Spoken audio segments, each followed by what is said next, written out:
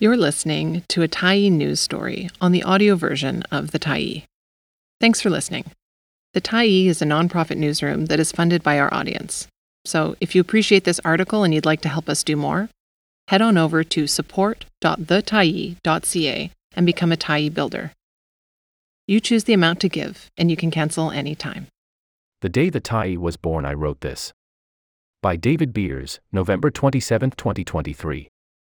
When the Tyee popped up on the internet 2 decades ago, the tech was so rickety that some of our very first stories can't be found anymore, unless you tease them out using the miraculous digital archive called the Wayback Machine. Given that this month marks our 20th anniversary, we trickled stories onto the site starting November 17, 2003, and posted our first full edition 6 days later. We enlisted the Wayback Machine to see what quaint introduction I might have offered. What surprised me is how little has changed in all that time. Oh, sure, in the interim we've seen the arrival of Facebook, YouTube, Twitter, wireless devices, a global financial meltdown, a global pandemic meltdown, and TikTok. Yes, it's cute and cringy that back then I urged folks to click on newfangled web links in this electronic newspaper and to print out Tyee stories to share with friends less computer savvy. But the gist of my retrieved message in a bottle is pretty much what we're saying to you today with every new story we post here on the Tyee. That BC needs its own independent news media, and that the engagement and support of you, our readers, is key to making it happen. The technology one hyped in my article was email. Seems quaint now. Except our free email newsletters remain our best way to connect with Tyee readers at a moment when Facebook is blocking news, Google is threatening the same, and Elon Musk has XC'd out Twitter. So have a look at what I scribbled when this website was brand new and full of clunky optimism. I'd like to know what you think. Did we have it right? Did we deliver? And given how far we've come, where should we go next? Your comments are welcome in the thread below this article. Feel free as well to send your remarks via good old email to editor@thetyee.ca. Oh, and if you're in the Vancouver area, please come to our birthday celebration this Thursday at the Rio Theatre. We'll be debating, appropriately enough, the fate of journalism. All are invited. And now, that blast from the past, including our original masthead. A spirited new voice for our province. Welcome and watch us grow. In fact, join in to make us better. Monday, November 17, 2003. By David Beers. Why the Tyee? Glad you asked. Maybe you mean, why the name? The Tyee, generally understood in these parts, is a savvy salmon with plenty of fight.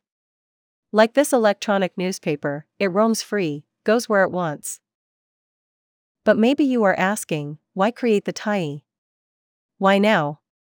For starters, because big media in this province are owned by a powerful few with their own agendas. Because that leaves many people here hungry for news and comment that reflects their actual lives, their own values. Because the big smoke of Vancouver/Victoria hears too little from the rest of the province, and together we have plenty of challenges and solutions to talk about. And because we British Columbians are such a good story, so many good stories every day that don't get told. At the Tyee, you'll find investigative reporting no one else is doing, and fresh viewpoints from all over BC. Join us in building an alternative.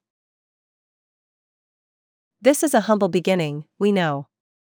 Heck, we're launching with a few bugs probably, and certainly without all our many planned features in place. New columnists, departments, areas of coverage will be rolled out in the days and weeks to come. But because our writers are already filing timely stories that won't hold, we've decided to launch without having in place every single piece. The key piece, of course, is you. You can help the Tyee thrive by reading closely and critically, telling us what you like and don't. And by suggesting story ideas and other web links. What you see here is just the beginning. We plan to be adding a lot of new columns and features in the near future. And while we have some great journalists on board already, we've only begun to fill out our team. We are seeking talent in every corner of BC: journalists, photographers, illustrators. Is this you? We have enough budget to get us going, but it is bare bones. We are seeking investors, advertisers, funders for our long list of investigative projects, just waiting for resources. Is this you? Simplest of all, you can help the Tyee thrive by spreading the word. Print out or email our articles and pass them on. Just how hungry are British Columbians for an alternative news source? Help us find out. Definitely subscribe. It's free. Use the subscribe button on our homepage, and every week you will receive an email version of the Tyee that collects the original features posted here over the previous 5 days. It's an easy way to keep looking in, and if you do, we promise to work hard to earn not only your attention, but your respect. As noted at the outset, the word Tyee is by local, current definition a spring salmon 30 pounds or more. But more than a century ago, the original Chinook word carried even more weight. In those days, as writer Terry Glavin has emailed us to point out, a Tyee meant a chief, a king, anything of superior order, even a newspaper. That's something to aim for as we swim against the current. Thanks for stopping by the Tyee today. Anytime you're in the mood to listen to important stories written well, we'll be here. And if you'd like to keep independent media going strong, head over to thetyee.ca and click on the Support Us button to pitch in. Finally, big thank you to all of our Tyee builders who made this story possible.